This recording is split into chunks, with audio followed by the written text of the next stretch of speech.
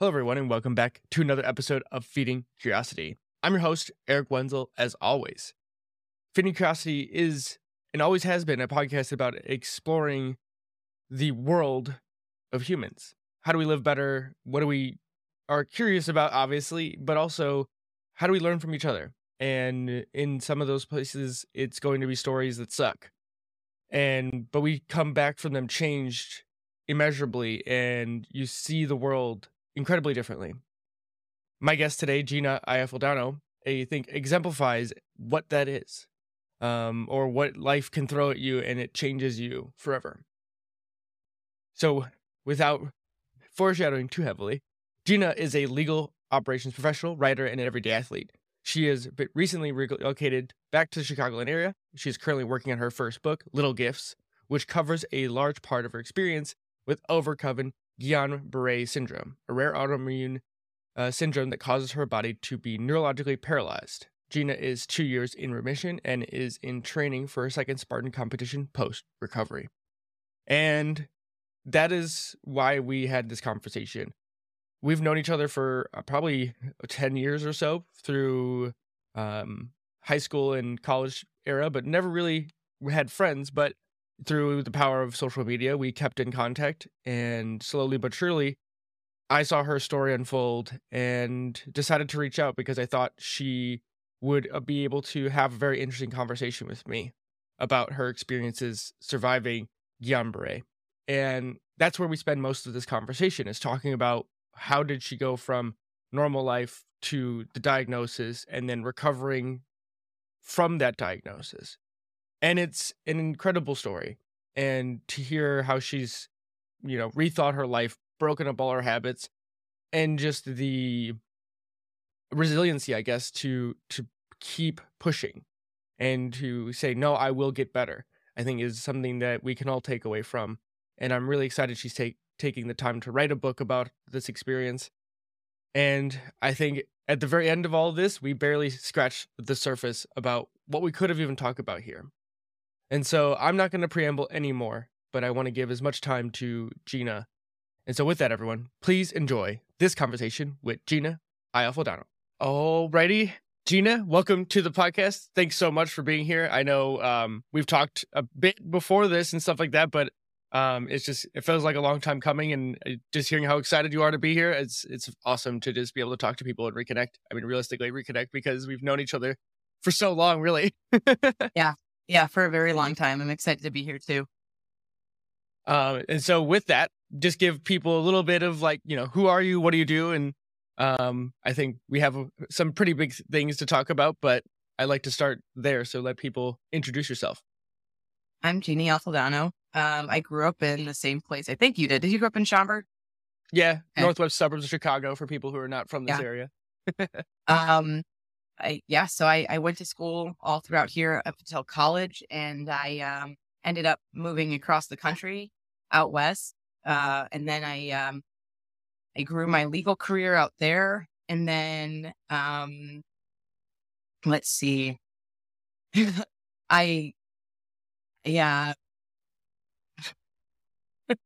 it's weird talking about yourself. But I get it.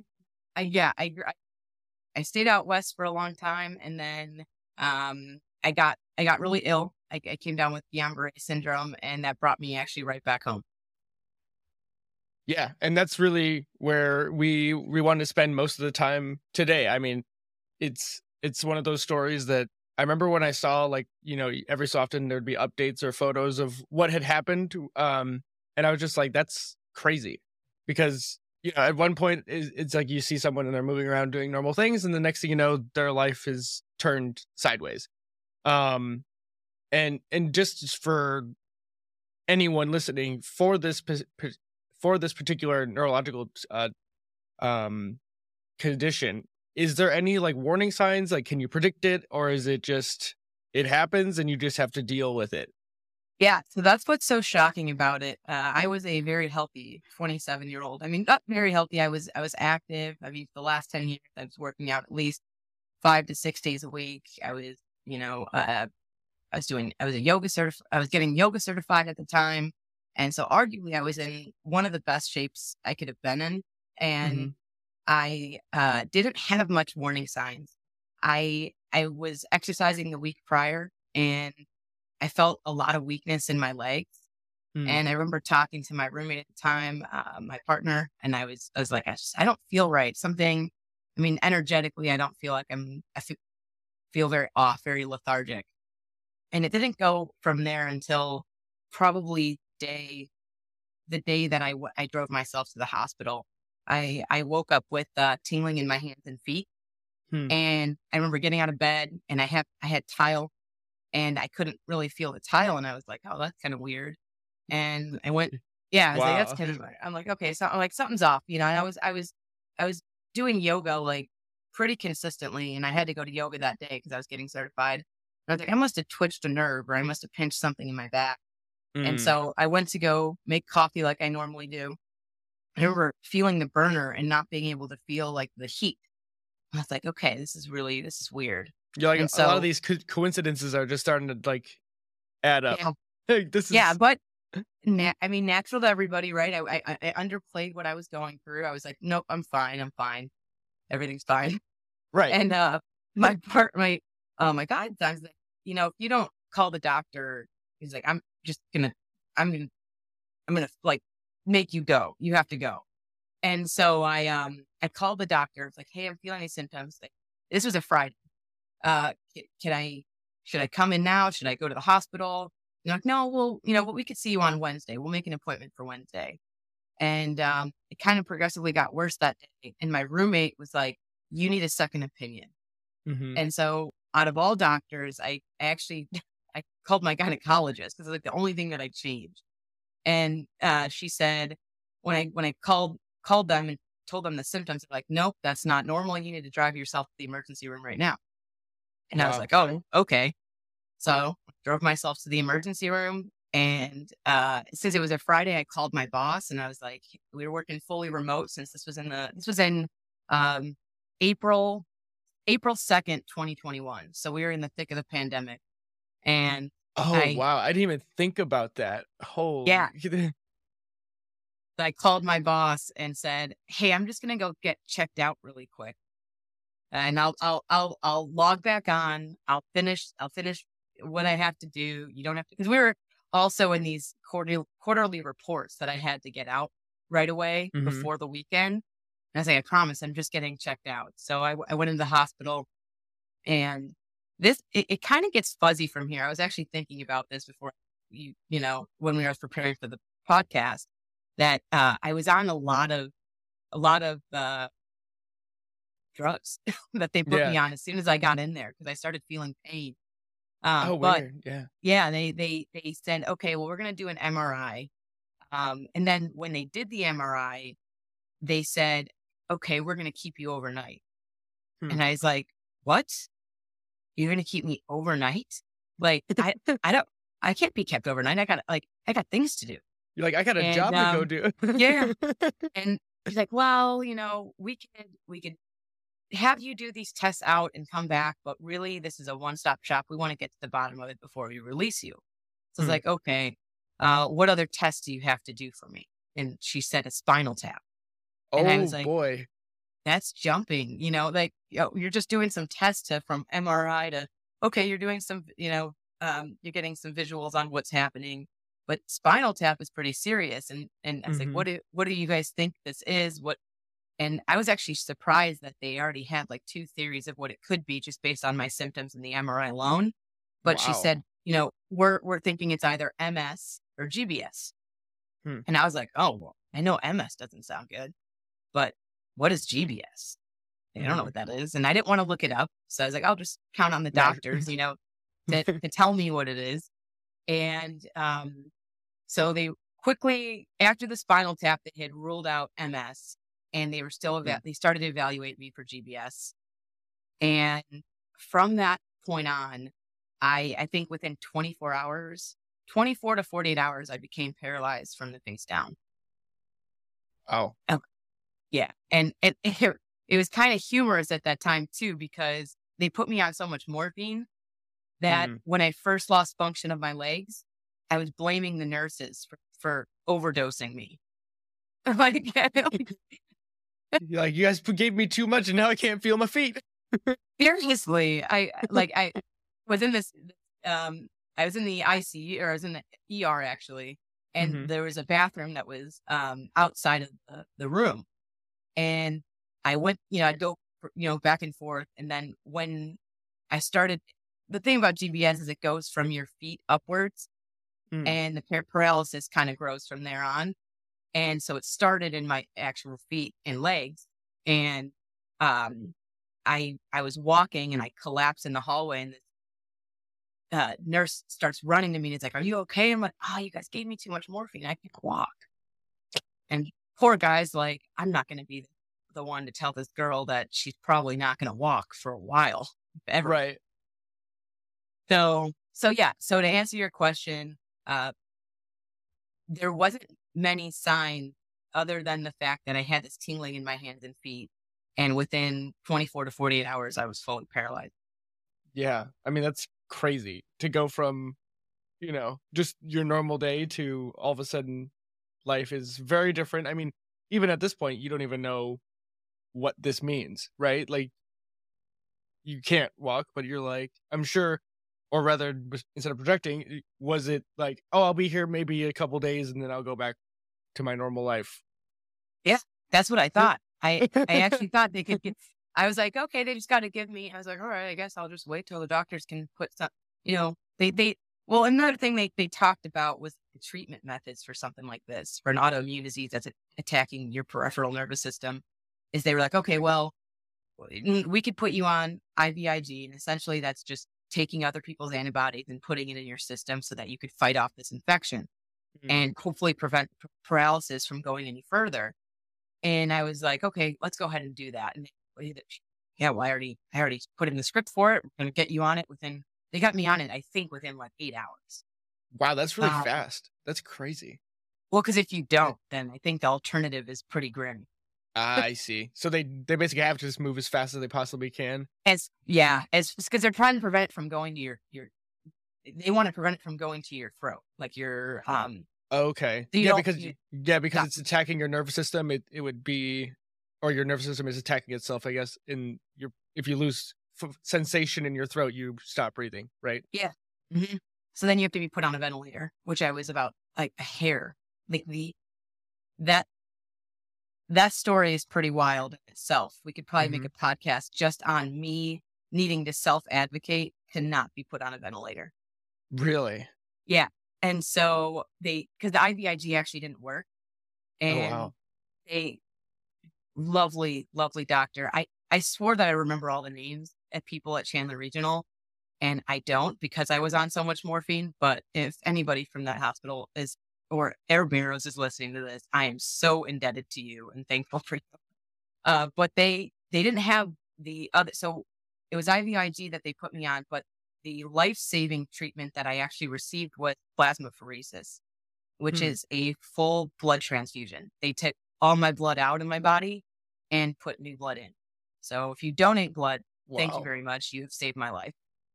That's crazy. So it's like dialysis, but like even more intense. Yeah. Wow.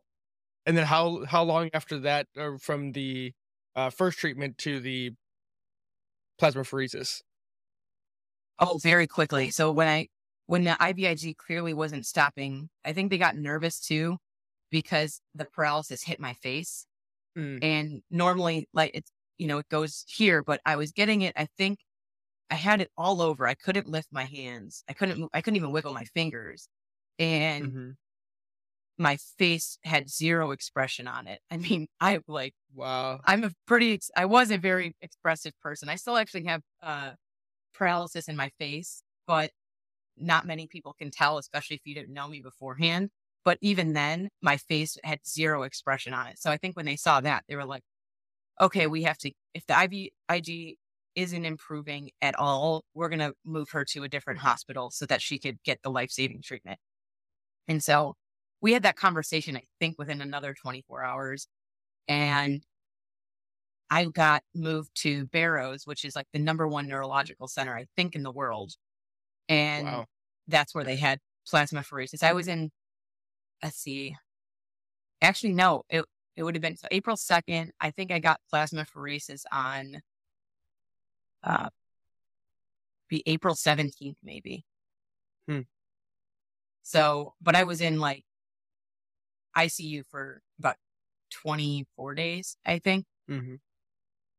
Yeah, just to make sure that the spread of the symptoms are contained enough so that, because I'm assuming once you're stabilized, then that's when the rehab can start. But up until that point, it's very unclear because they have no. There's like it sounds like to me there's really not a clear progression of like where the peak is. It's more of like let's hope it doesn't get to these critical spots, and then once we pass those marks, then we're good. But it it's not like there's a clear timeline for this kind of, because it sounds insanely fast. It's so fast. And I think it also can. So they're actually doing a case study on me if it's not already complete. I know it takes a while, but it didn't present like traditional Guillain-Barre. And so Oh, really? they didn't actually, I never got diagnosed. Like up until a week before I actually took my first steps, the head neurologist, he was like on a trip abroad. He came Mm, back, and after his review, he came into my room, and he's like, these tests don't really, the markers aren't showing Guillain-Barre for me. I actually think it's something else. And actually, I can't even remember what he thought it was, but it was a different neurological disorder that was actually quite permanent. So he ended up hmm. telling me in my room that day that I'd likely never walk again. And Wow. so he was like, yeah, I'd like to get an oh, it was a nerve conduction study. He wanted to get a nerve conduction study done to see what my response rate was. So if you look at your nerve endings, if you look at them like as if they are a piece of like wire copper, you know how it has that sheath on it? Yep. They wanted to determine if the damage was just to the sheath or if it actually reached the copper, which would cause permanent damage. And Hmm. so the only way to do that is like a nerve conduction study where they put needles in you. And so after he did that, and I did very well on that test. I think the only permanent damage that really showed that hit the copper was like my face, Oh, and really? some of Wow. my legs. Yeah. And so he was like, actually, all right, I guess, it might be Guillain-Barre syndrome. And, we'll see where we can go from there. But yeah, Wow. That's crazy. I mean, it's just such a crazy like syndrome to like the I it's like hard for me to like even put into words because it's just something that seems so, it's like so minor, right? Like it's not like a virus or something, but it's just like your nerves are being attacked, and it's like because you can't see any of this damage going on outside of what you say from sensation standpoint, and it just this total like shift. And I'm sure did they like outside of the doctor who said thought it was something worse, where they said you're probably not going to walk again. Um, what was that recovery process to like regaining function? Because it sounds like it's almost like similar to that, like people who break their back or lose functionality of their legs and they have to relearn it. Sounds similar to that, but that's just me projecting. yes, it's very similar. Very long process. And I feel extremely fortunate because there's a lot of people with Guillain-Barre syndrome that don't walk for, they're still struggling on year 5 and onward. Wow. And so I feel very fortunate where I'm at today. But with that said, that process wasn't an easy process. Hmm. It I I will say I there's people that obviously in my wheelhouse or in my circle that when they saw everything that was going on, they looked at it from a place of devastation. Like this is devastating. You must be in depressing state of mind. That wasn't the case for me. Out of the 100+ days that I was in the hospital, I only had 7 mental bad days. And as a result, I think it played into my recovery quite a bit. And so I progressed quicker than I think arguably most people with Guillain-Barre syndrome did. Hmm. And um, I had to obviously relearn how to do everything. I had no function in my hands. I think so. When I was in the hospital, the one of those bad mental days was when one of the doctors, I was trying to just evaluate sort of what my future looked like based on where I was at. And I remember talking to her and I said, okay, so I work a legal career. I type, I use my hands. What does that look like if I can't use my hands anymore? And she's like, oh, okay, well, you wear this device around your head and you could, move like that. And I was like, oh, wow. Okay. This is kind of serious. Mm-hmm. Like this is gonna change or alter my life significantly. I may not snowboard again. I may not walk again. I may not enjoy these things that really bring me a lot of joy. And Mm-hmm. so that was I think that was mental bad day number 3. So, I mean, there's really two directions, and I think we'll explore both of them. But the first one that comes to mind is it sounds like when you start when you're confronted with something bad, right? Like you losing the functionality of your hands, and it fundamentally changes how you express yourself in the world. You end up like snowballing that into other things you might not be able to do that you enjoy, right? So it's like a dog pile effect of, oh, I can't do this, so because I can't do this, I can't go, and then you just keep chaining that down, and it just kind of creates this really spiral of, you know, I'm not going to be able to do things I love anymore. And so with that, how did you keep your spirits high where you didn't end up falling into those traps? Yeah, that because that could when the reality sunk in, that could have been really easy to hang on to.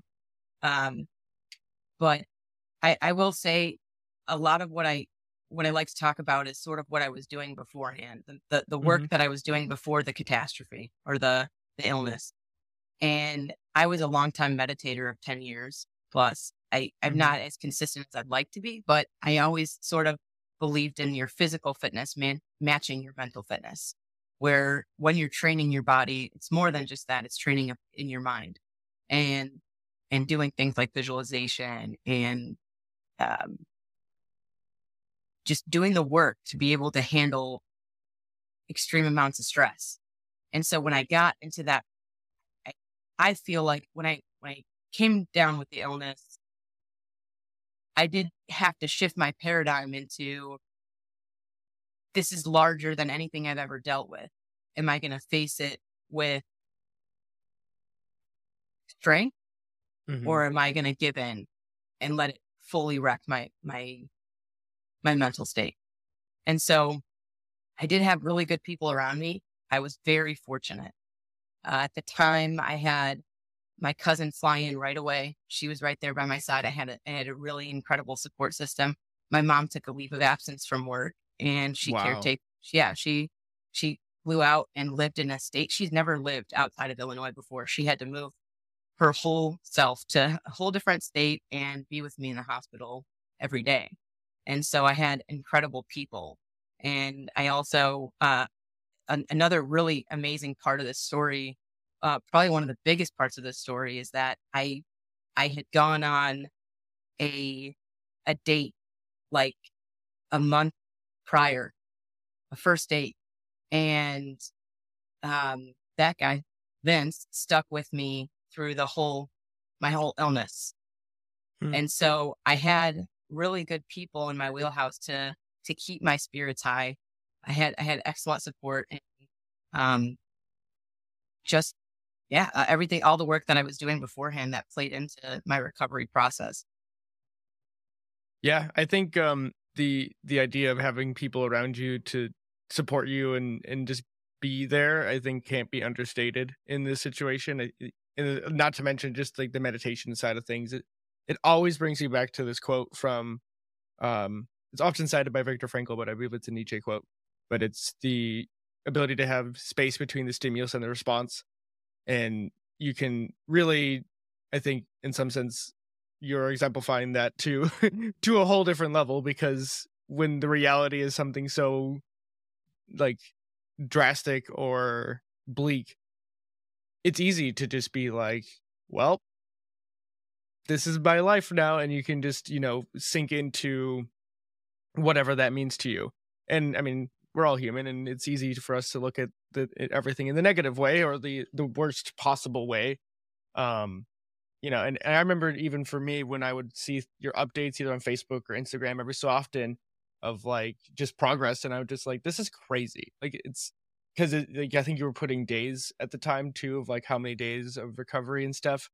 And I was like, it just seems so crazy. Like, I think maybe part of it too, what made it stood out was because of the fact it was the pandemic, right? So you really didn't have a lot of, um, like, there wasn't a lot going on that like signified the passage of time.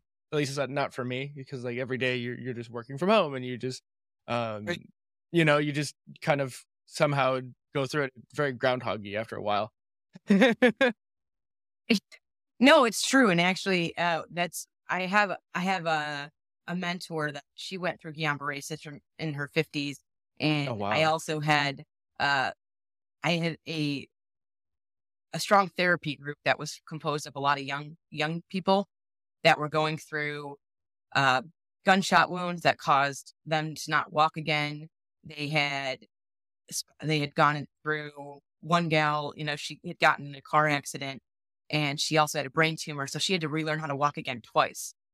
And Wow. so I was in this therapy group for a few months, and I remember, saying, "How am I going to relate to these people?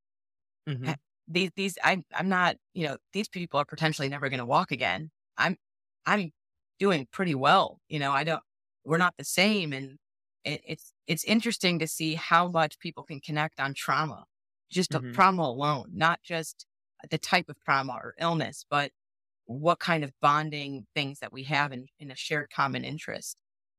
So for instance, the day counting, like you suggested, that was something we all did.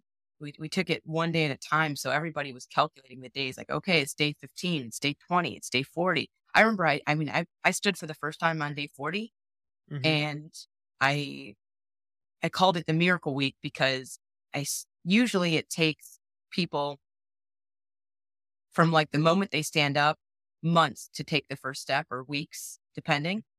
And I stood up on a Monday and I took my first steps by Friday. And Wow. then it went, it was, that's why it was so important to count the days, is to see what the work you were putting in, what it brought forth the next day. And you could see it on a micro granular level, like you never could in any other situation in life. And Yeah. so my biggest quote that I did was, and I painted it on a tile for the hospital, was, "The work you put in today brings a little gift tomorrow."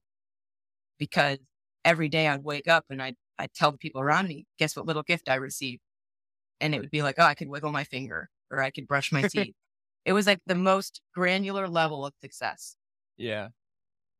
Yeah. I mean, it's the it turns these things that you take for granted, right? Like the idea of, I remember this quote actually. It's one of the things we would talk about for like tapping into the present for people who are busy all the time or trying to just, relax or connect a little bit better.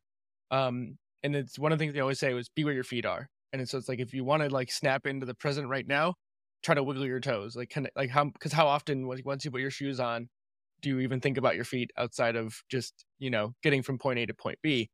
Um, and with just hearing that, it kind of reminds me of that, but it's like ramped up to 11 or really like 1,000. But Yeah, I can tell you the day I wiggled my feet. I can absolutely tell you the way, because I took a video of it. I that's mean, it awesome. was like, oh my gosh, there's a Wh- toe. Actually, what day was that? That'd be interesting to say because if you stood on day 40. That must have been, I think that, okay, so I wiggled my hand on day 20. It must have been day 20, because I got plasmapheresis on April 17th. And that, no, it was April 17th, because I got the plasmapheresis. And the one thing I could determine that it was working was that I could wiggle my fingers just Mm. this tad bit. And oh my gosh, that was like, it felt like the happiest day of my life. It felt like that. I was like, oh my God, there is a tunnel and there is light. And I by mean, yeah, so it must have been day 20 that I wiggled my hands, my feet, probably in the 30 range, okay. So or you're kind 20, of, 30 range. yeah, you're just kind of slowly but surely regaining certain little bit of sensation here and there. Yeah. Um, and is a lot of this just like exposure, just like challenging you to try and move? Just I'm just asking as someone who has no idea what it's like for this recovery process. Yeah. Uh, so do you mean like what sort of things they got me doing to be able to move? Yeah, like effectively, like what are the exercises to help Well, someone so retrain their nervous system? the a lot of it was just sort of your everyday. Like I was eating. Oh god, it was pretty bad. I was eating pureed food for so long. That was Yeah. like the very grueling part. Is that I didn't. Yeah, there was no food that I could eat because Hmm. I couldn't talk at all. My lips were frozen or not frozen, paralyzed. And so I had people feeding me, and I just I wanted to feed myself so bad. And so me regaining like the feeling in my hands was really important to me. And so I would start by just really visualizing sending movement to my hands. Like it's weird to say, and you don't think about, oh, I'm gonna get up and go walk. Your brain just does it. But when your Hmm. brain is sending signals to walk and it's not working, it really throws you for a loop. So I still had to do that, sending signals to my body parts to move, even though they weren't working. And I I had the first PT appointment was getting me to stand up in bed, which was the most pain I've ever felt in my entire life. Wow. They had said that I think Guillain-Barre pain, like nerve damage or nerve pain like that, is like 10 times that of pregnancy or childbirth. And so um Huh. when they stood me up, it was just my whole body was on fire. Wow. And all I wanted was to not move. Even though I wanted to move, all I wanted to do in that moment was to not move. And so they stood me up in bed, and it was to see how long I could stand up straight Okay. and just endure the pain. And then from there, it was, me putting my hands on a table and trying to push something forward. Hmm. So like very granular movements. And then when I got into outpatient therapy, I had the best support staff there. I had this CNA Svetlana. She's very, very stern, strong, and impactful woman. And she did not put up with any bullshit from me. So I'm laying in bed. I'm like, Svetlana, I have to get up. And she goes, okay, get up. I'm like, cool. Yeah. Okay. Okay. I'm paralyzed. I can't. She's like, no, you can. Like, no, I can't. I can't move. And she's like, yes, you can. And she like took my hand and she pushed it into this button to get my bed up. And she's like, you can't think that. You can try first and then ask me for help. But don't not try and ask me for help kind of thing. And so that mentality of me doing the work and having the wanting to do it, little by little I started to pick up and have some movement. Yeah. I mean, I think that's really telling when you have someone like that who's around.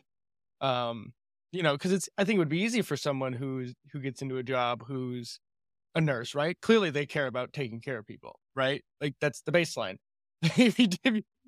If you don't want to do that, then you should not be a nurse. But I think there's a point too where to some of these things, it's like you have to light the fire for someone in some sense. It's like you can't um you can't hope to just be there all the time to catch someone. Like you have to be there as like thinking from the nurse's perspective, like you're just there to catch someone when they fall, right? And I think the same is true for even like the family members who are around who are supporting that person. It's like they just have to trust that, like in your situation, you're doing everything you can to progress. And it's just like they're there to make sure that, okay, when the fire inside of you starts going down a little bit, they throw a couple extra logs on there, right? And I think it's one of those things that people don't talk about because maybe this is just some of the symptoms of our time where life is easy for a lot of people, or they make something bigger out of smaller things, right? Yeah. And actually, you know, getting into, so when I left and got into outpatient, they had this big board and they said, what are your goals for leaving here? Outpatient, I think, is like between 4 and maybe 8 weeks max. That's what insurance will allow for us. Like, okay, I went in there completely flat, not able to move, and I had this lady come in and say, "All right, what do you want your goals to be?" And I said, "I want to walk out of here." And she's like, "Oh, okay." What, well, no, that's an ambitious goal. How about we start small, just so we can kind of gauge. I'm like, okay, I want to smile again. I want my smile. And she goes, "Ooh, okay." And I'm like, oh my gosh. like, I just want to walk and I want to smile. And Like, I'm not, like those these are are my not goals. big That's what I'm acts. putting on there. That's what this is what I'm going to do, And, and fortunately enough, even though that I had come to that reaction in outpatient therapy, that's exactly what I did. I walked and I smiled out of there. I mean, this is a lot about the type of person you are. When you walk into the room and the nurse who's like, "What are your goals?" and they're like, "Wait, hold on, let's roll this back a little bit." Yeah. Yeah. She was doubtful. She was a doubtful nurse. Totally different than Svetlana, unless that was the same person, which it would be hilarious. No, not the same person. There's lots of different personalities that were absolutely glorious and wonderful. Lots of. Oh, Svetlana has a lot of stories. I hope that she ends up listening to this because there are I like to say that I was your whole perspective on life changes after a long hospital stay. Mhm. But I mean, I remember before I got in the hospital, I would go into restaurant to change, and I'd be very modest, and I would. I mean, now if you were to ask me, like going into a gym or something to change, I could probably walk out of there naked. Like you lose all sense of humility because of just you're in a hospital. There's so much everything going on, but it it was an interesting time. I can imagine. Just as you're, like toward the end of your stay, as you're, regaining functionality, what kind of stuck with you, like as you were kind of like, I mean, not to say that surviving is really the right word, but in some sense, that's the only word that seems right. But like as you're like going to re-enter, whatever normal life was going to be like for you, like what did you learn either about yourself or just, the human condition? Yeah. Whew.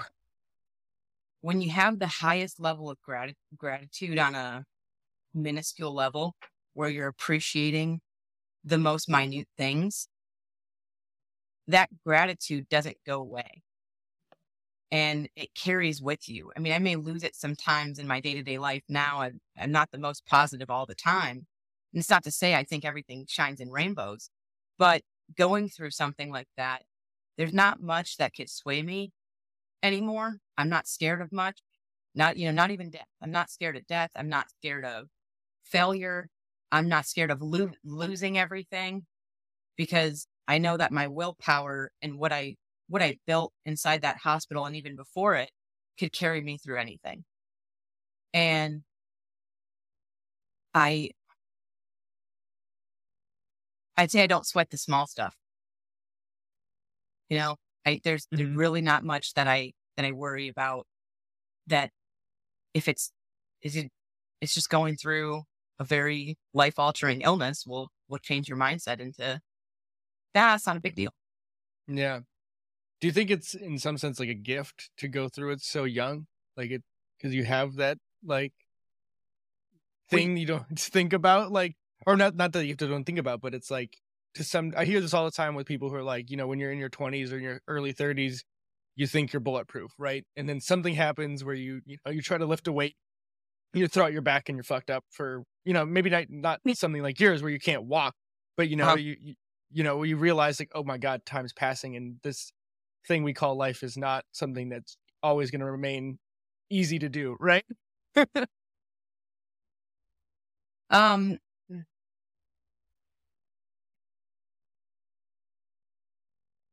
um, I think so. Well, I'll start by saying my mentor and I used to say we don't wish this on everybody because it's incredibly challenging, and it's hard to say that people can come through either alive or not damaged. But we also wish it on everybody because of the things that come from it. Where the amount of things that I learned in that experience, the amount of wisdom that I was able to gain, and the perspective and the people that I've now started to cultivate in my life, the meaningfulness, the joy that has stuck with me, the gratitude, the love that I've created based on an incredible foundation. Those are all the things that if I were to have a kid one day, I would want to box up and give to them. And I got it in one fall swoop challenge. And you said it was like just over 100 days of being in the hospital, like the supercharged. Yeah. Really like chapter of your life. Like, this is something most people aren't, it takes a lot of effort. And I mean, a lot of people don't even find, this sort of meaning from the difficult things, right? Like I always think about this is that life is going to throw you either speed bumps or curveballs or whatever, euphemism you want to use, but it's your job to be prepared, however prepared looks like to you, to weather those storms. And unfortunately, a lot of people don't either have the time or the ability to learn how to weather those storms. And just hearing from like how you're talking and your voice changing, it's very clear how much this impacted you, regardless of whether or not it was good, bad, or otherwise. And I think part of that is just the outpouring of support you got, not only from family and friends, but also from the nursing staff that you had. And I think that can't go unstated, especially considering the times we've gone through where it feels like we're so divisive and so, at odds with each other for whatever reason. And it's like, nope, you throw one common cause together and look what happened. Like just at your small microcosm. Yes. And that's another thing was I've always been in the legal industry. And I never really knew much about the health field. And so coming in, not knowing, not having that information on what somebody in that field goes through every day and what their day-to-day looks like, I realized it really gave me a profound sense of hope. And because I saw the camaraderie, I saw the compassion. I mean, I don't know in my every single day if I treat people with that level of compassion every day. There's no way. And so to be that person, to be the person who needed that and to be given it from somebody I didn't know, I never had a conversation with, I've never done, they can't gain anything from me. I mean, yeah, they get their paycheck, but no, they put this is a different level of effort, right? A different level of dedication and love. Really, it's a sharing of, it's a human experience, right? It's a sharing of love. And yeah, like I said before, I'm indebted to those people. Everybody, I can confidently say that my team there, they went home and they would come and say, I went to bed and I came up with a new idea and this is what we're going to do today. And I was like, you stayed up thinking about me? what? Like, Right. and you know what was also really serendipitous was the fact that, so I had a support staff of a lot, but my main support staff, which was my occupational therapist, my physical therapist, and my speech path. I also had a psych therapist because I was going through some stuff. But she, my support staff, minus the therapist, was all 27 years old. We were all like 27. Wow. And so I think part of what they do on their day to day is already so influential. But I think maybe they saw a little bit of themselves in me because they were like, hey, this could happen to anyone. This could happen to anybody at any moment. And there's Mhm. not much they can do to prevent it. And so they were extremely dedicated to seeing me walk out of there, seeing me smile again, and figuring out alternative ways to get that done. I mean, actually, even so, my face, the speech pathologist, Jack, he's awesome. He did these electrodes that he put on my face that would measure my output. And so we would work every day doing like different movements and Mhm. seeing what would work and measuring the progress. And so, and not, I mean, a lot of people that have Guillain-Barré hit their face do not get any, if, and if they do get some back, it's very little. So yeah, I had a really great support staff that was dedicated to my progress. Yeah. I mean, it's very clear just hearing even these small stories about the different people that you remember, even just the smallest thing. And, I think it can't be understated. Just, at least for me, it's like when I think about it, it's like if I was 27 and that was like, going through something like like seeing it and then being in some sense responsible for the outcome. I don't think I could just, turn off my brain and be like, well, that's just, my day job. See you later. Bye. Like totally different context to like, to put in perspective. Um, and then just for you, like you said, you don't sweat the small stuff, but like, has this shifted like what you like expect out of life, right? Like the happiness, fulfillment, or success, like how you define those things or what that looks like? Because I'm sure I can only imagine what the shift like that has led to. It's an incredibly loaded question that I think could spun a lot of podcasts. But yes, the answer is yes. It, so I've always been a relatively philosophical person. And so what I've wanted out of life, even from a little girl, was always to have a meaningful life filled with joy, filled with fulfillment, filled with accomplishment, me making a difference in the lives of others, that sort of thing. But, at the time, there was nothing big enough to make a pivotal moment of why that it was important, right? What my legacy was going to be. Because when you're faced with, writing your will at 27 years old in a hospital bed, you start to think very quickly about, did I live my legacy? Did I leave something behind that I'd be proud of? Did I push society forward? Did I change or influence people that I loved? Did I give enough love? Did I do enough? And so when you're faced with that kind of um, time in life, I think it puts a lot in perspective. And so, yeah, it changed everything.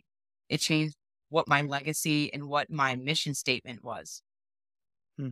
And I mean, you can't just leave it at what your mission statement was. Do Yeah. you Oh, do yeah. you No, remember? sorry. Yeah. And it's okay. Do you remember what it was before, and then how you kind of revised it or updated that? So before, yeah, I have to really sit on this one about what my mission statement sort of was before, because I guess I didn't think about it as much as I did in that moment. Hmm. And all I really was trying to do was to become, quote unquote, as successful as I could have been, to obtain all the knowledge and to do things that were fun and meaningful. But I didn't really sit down and go, okay, how do I make what I want out of life happen until then? And so really, I think after that, I wanted to become a pillar for people Hmm. that no matter your upbringing, no matter what circumstances you come across or downfalls you have, you could defy the odds and you could become resilient enough to overcome any adversity if you do the work and if you train your mindset to be in a good place. And so really I want to be a pillar for people, but I also want to help people cultivate a meaningful life and what that means and what what it means to bring inherent value in your life. Because in that hospital bed, I recognize that it is just the small stuff. It is just being grateful. It is shifting your mindset and having good people around you, being in an environment that grows you. And so I think that's, really just taking my experience and using it as a tool for other people to be able to achieve whatever they want to achieve. Yeah, it definitely sounds like you're on the right track, and it's really cool to see. I mean, I think the fact that you couldn't really state exactly what your mission statement would have been is really telling to most people. I mean, it's not to point fingers and say you didn't think about it enough. It's just that, let's be honest, like when you're in your 20s or even younger or even a little bit older than that, like you just don't really, it's kind of back of your mind. You're like, oh well, I'll get to it eventually, right? Like you just every day, and you're like, I'm working toward whatever that thing is. um and Yeah. it's like you just don't really have a reason to get super specific about it, because why? Like you don't have a why, because there isn't, like, that end of the road feels so far away that it doesn't feel like it is necessarily needed to be specific, because there's a good chance you'll go to sleep today and you'll wake up tomorrow, until you realize that that is truly not the case. Yeah. Yeah. It puts a lot in perspective very quickly. Yeah, and it's one of those things that I think we don't spend a lot of time thinking about as a culture.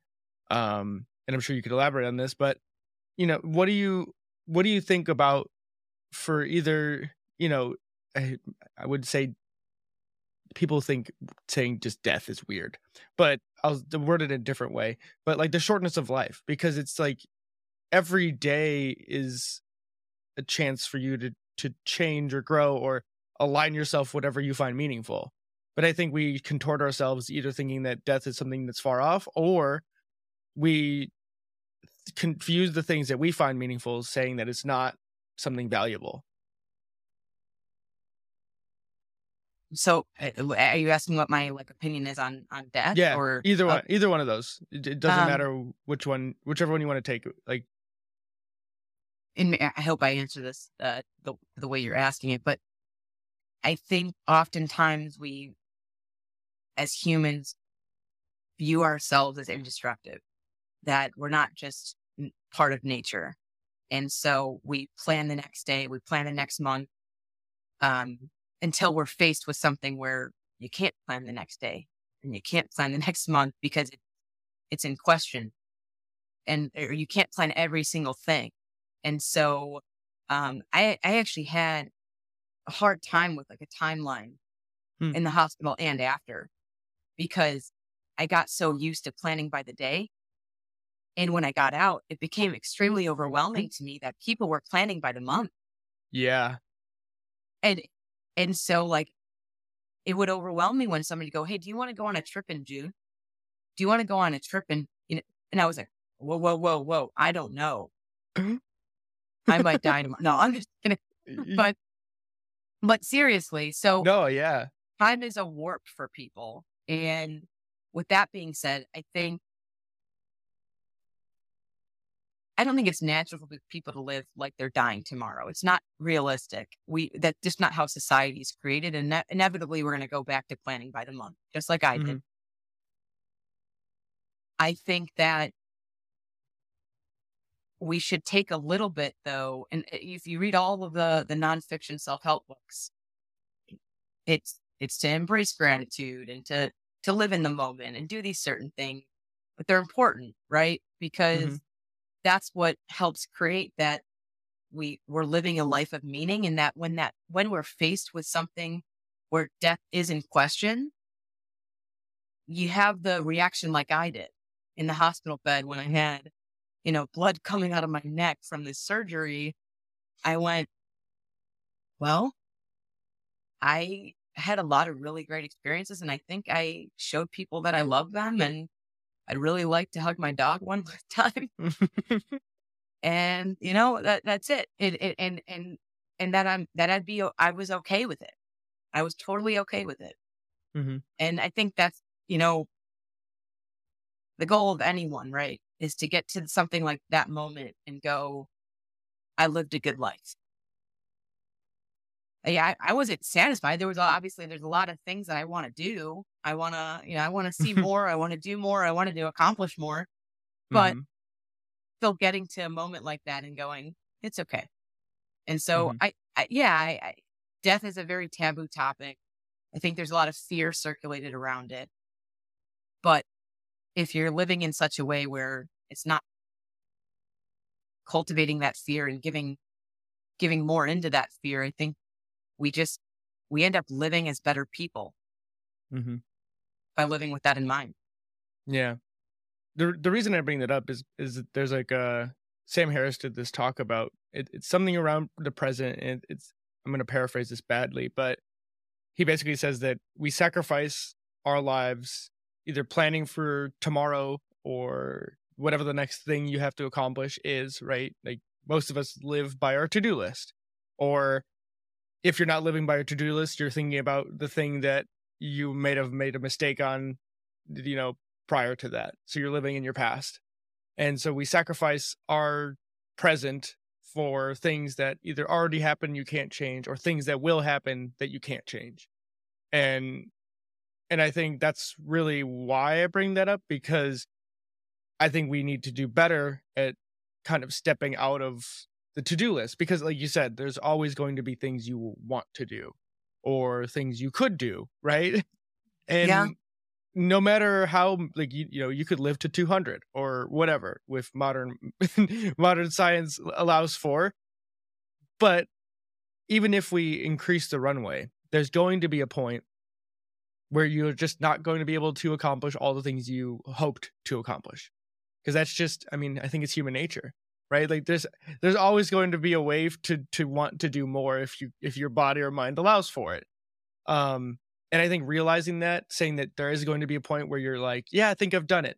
And maybe there will be for some people. Like if we live long enough, this is totally sci-fi, but if you ever live long enough, there's probably going to be a point where some people are just like, yeah, I think I've been there, done that. I've done everything I wanted. Let me go. I'll go, I'll bow out and like let someone else take it from here. But, in the current reality, it's, yeah, of course we don't have enough time. But I think that's kind of maybe magic is the wrong word, but that's what I wanted to go with there. Yeah, Like, no, I actually, and it along with Sam Harris's sentiments, right? I had this mentor, and we were a while back. This is actually when I was going through my yoga certification. mhm, He said, "Can you each of you think of the best time of your life? I'll give you a few moments, but think of the best time of your life." And I was like, okay, I don't know if I had it yet. I'm going, just going through all these things. yeah, And he goes, okay, do you have it? And we're like, yeah. And he said, okay, do you know why it was the best time of your life? And I'm like, well, I was traveling. I was like active and cool. I don't know. I think all these things. And he goes, yeah, it's none of those reasons. It's because you were the most present mm, in those moments. There was nothing else. You weren't in the future. You weren't in the past. You were in that moment, savoring it. And that's why it was the best time of your life. And so, and it's interesting because that was right before my illness. And now I identify with GBS as one of the best times in my life. And ironically enough, I had to be extremely present every single. hmm, So, I mean, it doesn't necessarily mean that you have to be on boats in Italy, right? It's just that you have to have this appreciation for what's going on around you, and you have to be savoring this moment for everything that it is. So, I mean, that one really stuck with me, especially because of the time frame that it was. Yeah. Just think, I mean, it makes sense, right? Like if you think about it, like you could even say, like, just kind of playing devil advocate though, like you could go to do the boats in Italy or some other, mystical, magical place, but you could not remember a second of it because there's nothing that punctuates that period of time where you're, locked into the moment. Like you could, not to say alcohol is horrible, but like you could just be, a drunken binge for the time you're in a place like that and you wouldn't remember anything. Again, that's not to say that's the wrong way to do it, but or attach a value sentiment to it, but it's just given the context of what you did there because you're just not going to remember just out of the chemical response alcohol does to the brain and memory. Like you're yeah, just not priming yourself for being able to create those lasting memories for things, and I think that's why I really harp on these kinds of things a lot because it's really there's a Soren Kierkegaard quote is life must be lived forward but remembered in reverse. Or I'm paraphrasing that horribly, but basically, we live life and then we have to reflect on the course of our life after the fact, and that is part of the reason why I really wanted to have this conversation because I think experiences like yours are important. And even though someone hasn't gone through that, or a very small minority of people goes through what you experience, at least specifically with GBS, there's still wisdom in the way you talk about it. And it's because you can talk about it that's not, in these fluffy terms, like you said, where it's like not everything is sunshine and rainbows all the time, right? Like it's still clearly a like horrible time, but it's still created a fertile ground from which you can pull lessons from, right? And I'm sure you're still learning. Like I'm sure you wake up every so often or like have a thought that just hits you and you're like, whoa, why did like that? yeah, no, and it's it's it's good to talk about it, especially like what you're saying, like living life in reverse, right? Because I forget a lot. I mean, it was only 2 years ago. This is going to be the 2-year anniversary. I think you're going to post it today. Um, so, but I remember I actually just recently was in the gym and I was training, and there was this bodybuilder. She was so impressive and physically, and I can't remember how we began conversation. We were both lifting, doing shoulders, and said, "Oh yeah, recovering from an injury. It's tough." I said, "Oh yeah, I know. It's actually I'm myself am recovering." She's like, "Oh, from what?" And I was like, "Oh, GBS. What's that?" I was paralyzed. She's like, "Wait, what?"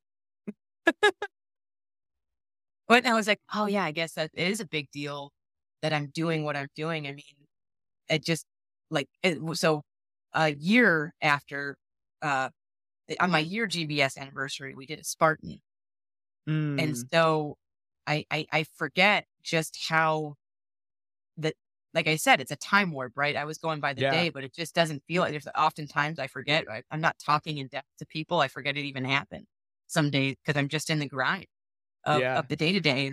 And like you said, going back, just taking a couple steps back of what people getting, not being in the moment.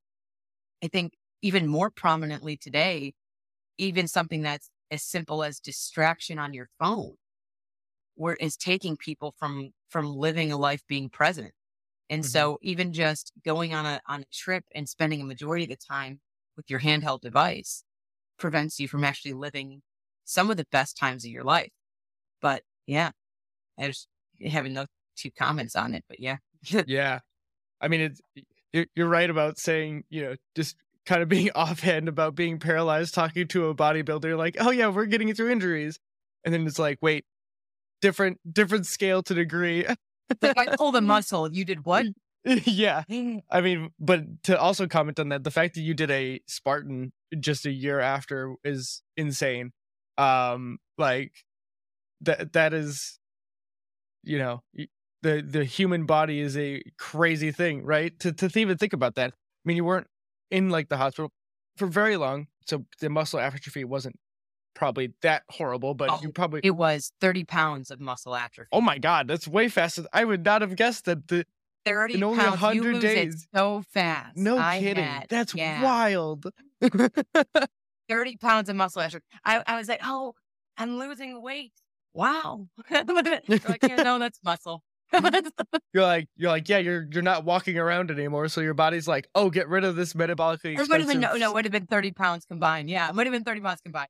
Probably like, but somewhere, but it was a lot of muscle that I Yeah, I lost. mean, that makes sense though. But yeah, I was, but so even it's still like that's even more incredible given that context, because you effectively have to regain or retrain your level of endurance if your body's like, oh wait, we don't need to use this anymore. Um, it to me, it's one of these things that I think we don't think about too often, because in modern times, especially like you're saying with phones and things like that, like the distraction is so prevalent, and because it's not even just distraction, but it's telling people like how to live, or we do these because we had this side conversation about like self-help stuff, um and one of it was like we do all of this stuff especially because of how information presented on the internet. It's all like the hacky stuff, like do these 5 things and you'll, whatever it is, pick a category. And those are fine and well and good, but what it doesn't do well, at least in my opinion, and I think you agree to some degree, and I'm curious where you want to take it, but the it doesn't give people like more depth. Like, hey, do these 5 things just says, okay, well that's cool, but like how or why or where do I implement it in my day, right? Like if you're trying to like work out, like the easier one, or change your diet, like you can give people the top 5 things to change, but you don't give people the habit or the routine to be like, well, why am I changing that? Or how do I implement that into my life so that it fits instead of, adds friction? So I'm just curious where you wanna take that, because I think you do have a lot of really good ways to rethink of like how to rebuild a habit to like live better. Yeah. So that's another thing that I took out of GBS, obviously, was it was just how focused I had to be able to get to a normal, my destination at the time was living a normal life that I enjoyed. And uh analyzing how to do that, what kind of environments I should be putting myself in, what kind of people should I be surrounding myself by, what kind of regimen should I do, what kind of practice should I continue daily, what kind of mindset should I have, all of those things that these, like what you said, these self-help books talk about, but they don't drive home. I mean, it's usually to achieve something, it's to gain monetary gain or Hmm. physical gain or become the best shape of their life. But really all those things don't matter until like I said, like we talked about before, when you're getting to that, and at 27 years old, saying, where would you like your stuff to go if something bad happens in this surgery? I don't care about my little baby 4-pack or the money that I had, you know? And so those Yeah. self-help books, they don't hit the home run, right? Because they're not talking about a legacy, and they're not talking about a big why for yourself so that you could feel impactful at the end of your life, or in general. And so um, I think I sort of lost my train here, but I think when it comes to expressing sort of ways in which you should live, another thing that they kind of they miss in those aspects is, somebody you had interviewed previously had mentioned Maslow's hierarchy of needs. Hmm. Um, Maslow's hierarchy of needs is essentially, for people that don't know, it's a pyramid that talks about how to become, you can't just talk about you being at the top of your best self, right? So it has a pyramid of, it goes from red to orange, or red to orange to yellow to green to blue. And blue would be your best self. And red is the very basic necessities. So it's food, shelter, air, water. Do you have those things? Great. You're not in a red zone. right? Because you're not looking for your next meal. You're not homeless. You're not in survival mode. Yep. You're just survival mode is you can't think about becoming your best self. So you reading a self-help book isn't going to do anything for you. You can't afford it. You can't, your mental state isn't where it should be. Then it goes to the yellow. Do you have security? Do you have employment? Do you have support? Okay, great. That's, but let's say you are struggling with employment or where you're, going to get a continual paycheck. Then you're kind of floating in that yellow zone. Then it goes up to sense of belonging. Do you have a great people that you feel included in? Do you feel loved? Do you feel like you're engaging in hobbies, that you are getting a continuous paycheck? You are, so you're leveling up, right? Mm-hmm. And a lot of self-help books, they start right there. Like as if everybody could do these 4 things and they're going to reach success. And so some people can't start from there. Right. And so for me, it's really about shaping your mind frame and starting out there where you can look at all the things stacked against you and say, I'm not going to be a victim to these things. I'm not going to carry that mindset. Yeah, sure. These are factors. These are things that I have against me that are working in my favor. That does not mean that I can't do this thing. Mm-hmm. So how do I get there? Even if I have to start small, how do I get there and create for a meaningful life? Create for cultivating relationships around me that are in alignment with my values and with what I want to accomplish, which is your legacy, and thinking about it in that way. So I think I hope I answered your question. Yeah, it doesn't matter. There is no right answer. There will be no test. You've mentioned legacy a couple times now throughout this entire conversation, and I think if there's any way to really wrap up this really round 1 of a conversation, because there's many, many, many more questions we could tackle or stories we could talk about, but we're already well over an hour mark, and I want to be respectful of your time. But what is legacy to you? What does it mean? And why does that seem to be so important for like your frameworks that you want to, get across to people? Because I think it's something, to be honest, we don't really think about very often. Very simply put, how do you want to be remembered? And what kind of things do you want to leave behind? And I think if, just like any good story, right? You start writing from the conclusion. And so,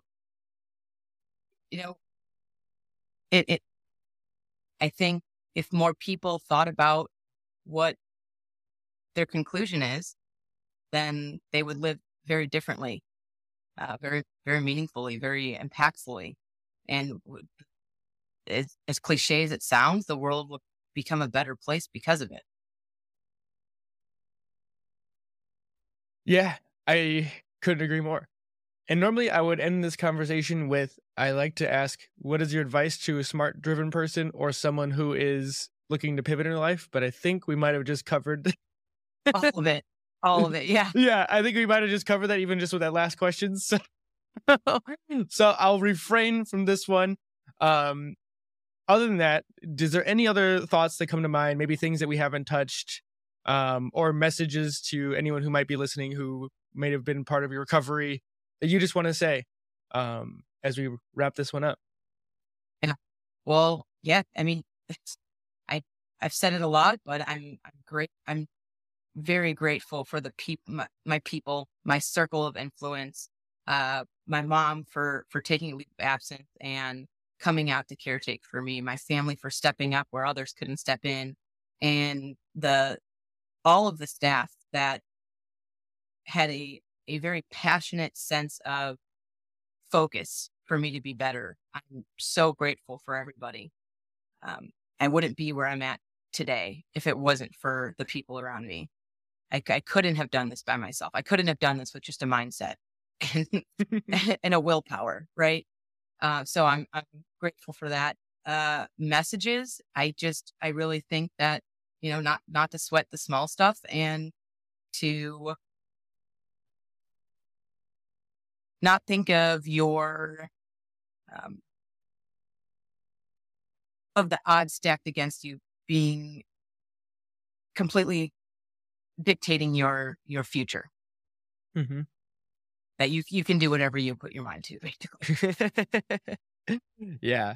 And so with that, where can people connect with you or follow along with your journey on the internet? If you have a website or Yeah. Instagram, whatever the best place is. I actually got my Instagram deleted not too long ago on accident. So, but I do have a writing account called Corner of Comfort Co. And so you could follow me on there. And yeah, that's probably the one place. I'll put the Instagram in the show notes for people who are interested to follow along or say hey or just reach out for whatever reason. But that is, I think this is the best place to leave it for this Yeah. round one. I mean, we've covered a lot of ground, and as always, we covered like a tiny fraction of what. Thank you so much. I appreciate this conversation. Like I said, I'm not able to talk about it in this depth-filled way. So it's a really cool podcast. You're doing some cool things yourself, and I'm honored to be on it. Well, I appreciate that. And like I said, always room for round 2 or more down the road. I'm sure we'll have many more ideas that'll come up as we go on, and we'll take it from there. I appreciate you coming on, and great to have all of the wisdom that you've gained. Yeah, me too. Hello, everyone, and thank you all for getting to the end of the podcast. And I thank you all for not only making it through the episode, but to hearing me here again at the end. If you enjoyed the podcast that much, please consider liking, subscribing, or leaving a comment on what your favorite part was, or if there's anything else we should explore related to what we covered here. Anything that sticks out, I really would like to know. And if there's feedback I can receive, I would also love to know. And as a final note, if you really enjoy what we do here, you can also subscribe to us. You can go to our Patreon, Feeding Curiosity, patreon.com/Feeding Curiosity, or you can head over to our Spotify podcasters or anchor.fm and support us there. So anyways, thank you all for watching and or listening once again, and I will see you all in the next episode.